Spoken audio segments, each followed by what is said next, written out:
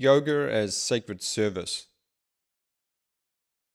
The highest yoga for a human being is union with the Divine Mother. To be in union with the Divine Mother is to be an instrument of her love, grace, and intelligence. It is not something the yogi or yogini does per se. It is the Mother extending into her creation, into her creativity, as within and through the human being. At the epicenter of such an instrument, and such a state of being, is a burning, loving, passionate, and surrendered heart. Yoga means to yoke, to unify in function, experience, and expression. Body, mind, heart, soul, spirit. The ancient Egyptians symbolically represented this integration of self with the Ankh, which was a symbol for life and soul. Later, Christianity utilized a slightly modified version of this symbol in that of the cross, or the crux, derived from the Latin word crux, meaning a cross with a handle, or the Ankh.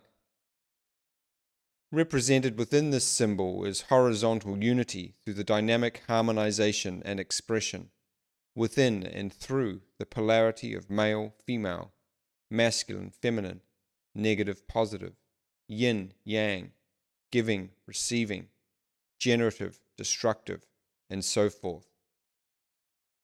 And the vertical unity through the dynamic integration of the many layers or dimensions of our being, from subtle to gross, sometimes referred to as above and below, spirit and matter, physical and metaphysical.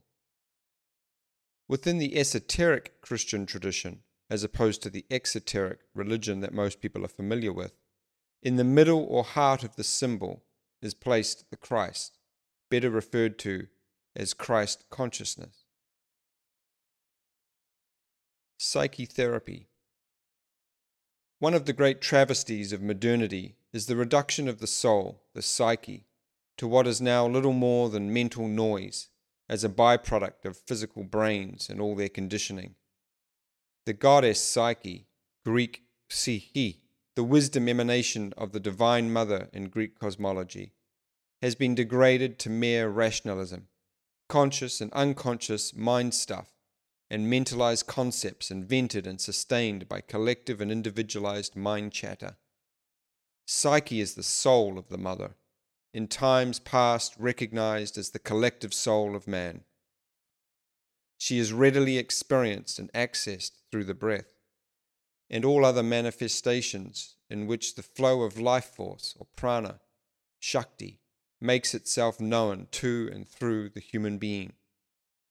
Therefore, true psychotherapy would naturally be a healing modality for the soul, utilizing breath, right relationship to life force, and an integrative body-mind-heart experience of the self. Recognizing the aforementioned, it becomes apparent yogic and Ayurvedic science, when approached as originally intended, are an ancient form of self-administered psychotherapy, typically guided by one who has themselves recovered their natural state of body, mind, and heart integration, such as a yogi whose calling it is to be a yoga master, teacher, or Ayurvedic healer.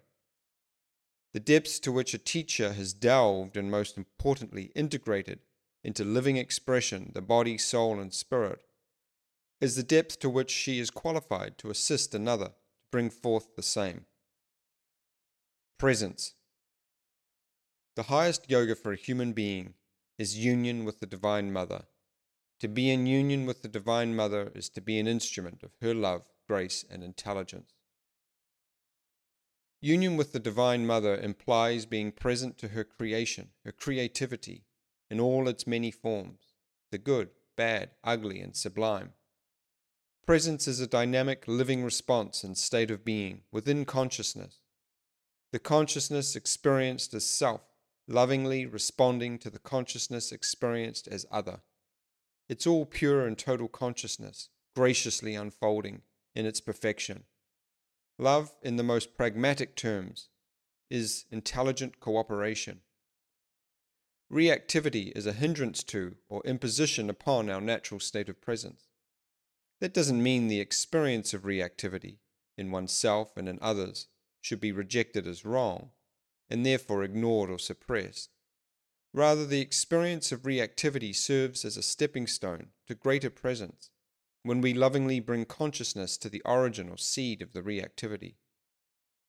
Yoga practice can be a very useful doorway through which to enter into a deeper relationship with the nature and source of our reactivity.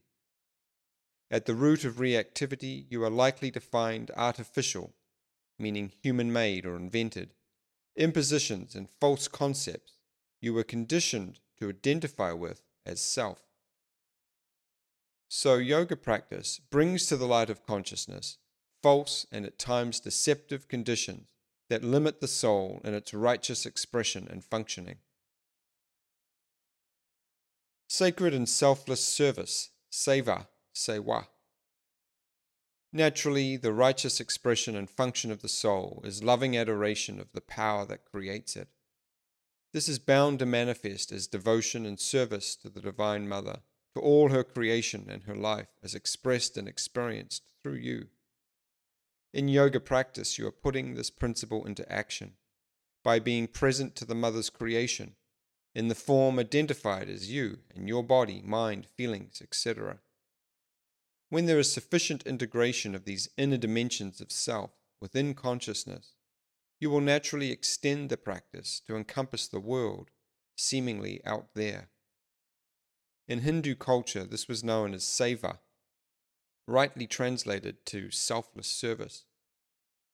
Interestingly, in the tradition of the original indigenous people of Colombia, this exact same reference is known as sewa. If our yoga practice doesn't lead us promptly and directly into seva or sewa, it's likely one isn't practicing yoga in its original and genuine form. Either the approach has been mistaken, or the particular method applied was likely one invented or later misconstrued for some other agenda. Whatever that might be. From where I stand, the same can be said of all spiritual practice, by whatever name or tradition it originates. Simply because the origin of all genuine spiritual practice, which is in itself an act of bringing forth the spirit in consciousness, the emergence of the self into the Mother's creation, is the Divine Mother, and she is in ceaseless service to her creation. Seva, such is the heart's journey of devotion into infinity, into the Mother's boundless creativity.